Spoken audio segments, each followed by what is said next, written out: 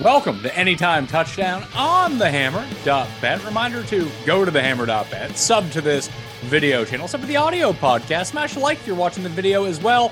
Every week, Jason and I run through our favorite Anytime Touchdown props of the week. And Jason, I wanted to start off with this one, just for you. Deebo Samuel, 2 touchdowns in this game, maybe 3. Don't hate it. Gonna have to cover him. Gonna have to cover McCaffrey. You know, someone's gonna be open. You would have to think so. I was trying to find like which ones I really like. It's really weird with the teams that specifically this week are on bye are some of the teams that I do like to target. You have a lot of these high end receivers, and usually that opens up the back end of those teams, whether it be with the build like Reggie Gilliam or Shakir or Isaiah McKenzie. Like some of my favorite guys to target for longer anytime touchdown odds are just off the board because we're missing all these really good offenses. Yeah.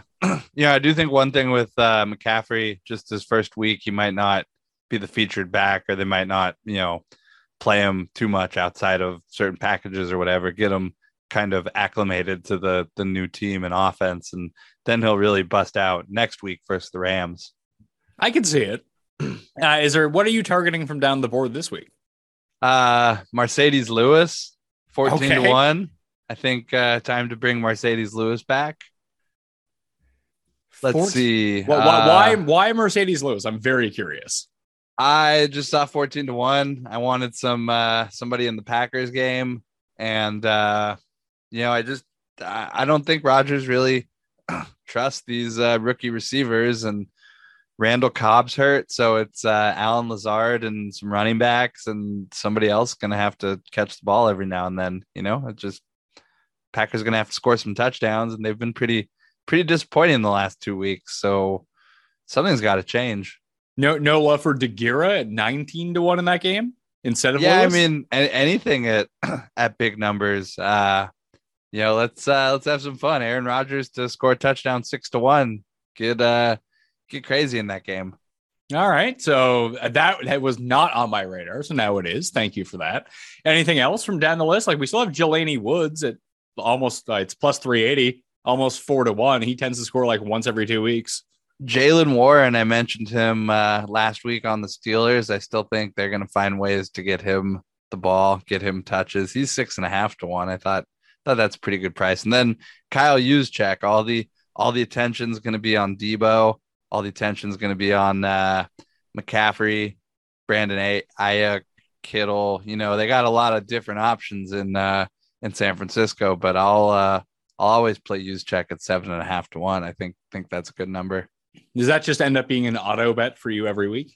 Yeah. I try not to over bet it, kind of like Parham. I know I'm going to bet it, and 7.5-1 happens to actually be a good number. And he is in the red zone offense. He is a favorite target of Garoppolo. So he's got a lot of things going for him. I just think also it's a good spot. I think all the attention, everyone thinks, McCaffrey is going to play a ton this week, and I don't think he is. All right. Well, is there anything else that you're looking at for an anytime touchdown? I got a bunch more. I like Packer game on the Commanders side. Brian Robinson plus 180. I think they're gonna rely on him as the featured back. Wouldn't surprise me. See him score a touchdown. The 3 guys on the Falcons I've been betting every week seem to come through in one combination or another. Drake London, Kyle Pitts, and Marcus Mariota, plus 195, plus 230, plus 270 all DraftKings. I like those. And I think the rookie wide receivers I mentioned, you're going to make more money betting rookie wide receivers to score touchdowns each week, as opposed to trying to pick a guy to win the offensive rookie of the year. This week, I like Garrett Wilson on the Jets. I think especially with Moore sitting out, sort of same thing. Someone's going to have to catch passes. So give me Garrett Wilson plus 270 here. With Moore sitting out, any love for Mims in that game? Although he's plus 450, I was hoping he'd be much deeper than that. I guess he'll be active. He'll probably finally get an opportunity. It's just the Zach Wilson's more of the problem for me. Well, it's funny you say that because, like, in that game, it's because Dulcich is now up to like plus 350, which is kind of crazy. Mims at plus 450. Even Garrett Wilson at plus 270 all seems fine. There's actually like 3 back on the odd sheet. I actually really like Zach Wilson plus 650. Not afraid to run. High for a quarterback. Yeah, especially a quarterback who runs and calls his own number inside the red zone. I think that's a pretty good price. And then Broncos D, Jets D, both 7-1. One of those teams is scoring a defensive touchdown. It's happening.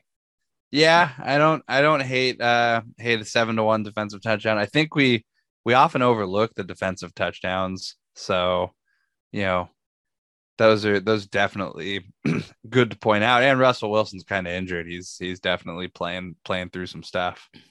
Well, it's funny too, because like you take a look at the Niners and Chiefs game, and like Niners D is plus 475 to score. Chiefs D is plus 550. It just strikes me in a game with now, especially with an injured Russell Wilson, 2 turnover prone quarterbacks, bad offenses, good defenses, that you're getting both those at 7-1 versus crappy defenses that, I mean, maybe that the Chiefs D can score, but it's not like, Patrick Mahomes throws a bunch of pick sixes.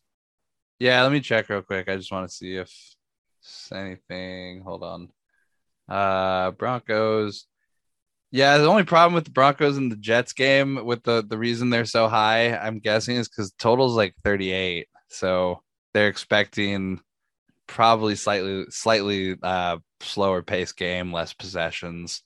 So when you have less possessions, you would have less likely a chance of forcing a defensive touchdown. So I could see why the price is so high there compared to some of the other prices on the board. It probably just has to do with total. Well, I mean, the total can most definitely play into it, but I mean, you might have fewer opportunities, but you have 2 quarterbacks who are very willingly going to try to hand the ball over to the other team versus the other games where, more plays, but more efficient in the non-turnover category. Yeah, that's true. So it's like Steelers D 7-1 with a returning Tua. Steelers D isn't terrible. We just saw them play pretty well last week. And it's crazy to see that Jaylen Warren number that you talked about, solely because like Myles Gaskin is 7-1 in that game. Like Myles Gaskin doesn't touch the ball unless like people. Do we know who's starting? Do we know who the starting quarterback is in that game? It looks like it's going to be Pickett. It looks like it's going to be Pickett coming off a concussion. Okay. Don't hate it. I think I like George Pickens plus 285. Same thing, rookie wide receiver. I think he's probably got a better connection with Pickett than Trubisky, although Trubisky did get the job done last week. Still not excited. Where's Trubisky on the list? Is he even listed for anytime touchdown? Let's see. Trubisky. I don't see him. So I don't think he's gonna play if he's not listed. Yeah. I mean, that makes sense. I think that Pickett is expected to pass concussion protocol later on Friday, so that would vault him back up into being the starter. Yeah, so this is the concussion bowl. You got Tua and Pickett coming back off nice little injuries there. That'll be interesting. It's a lot of nice narrative to play into there.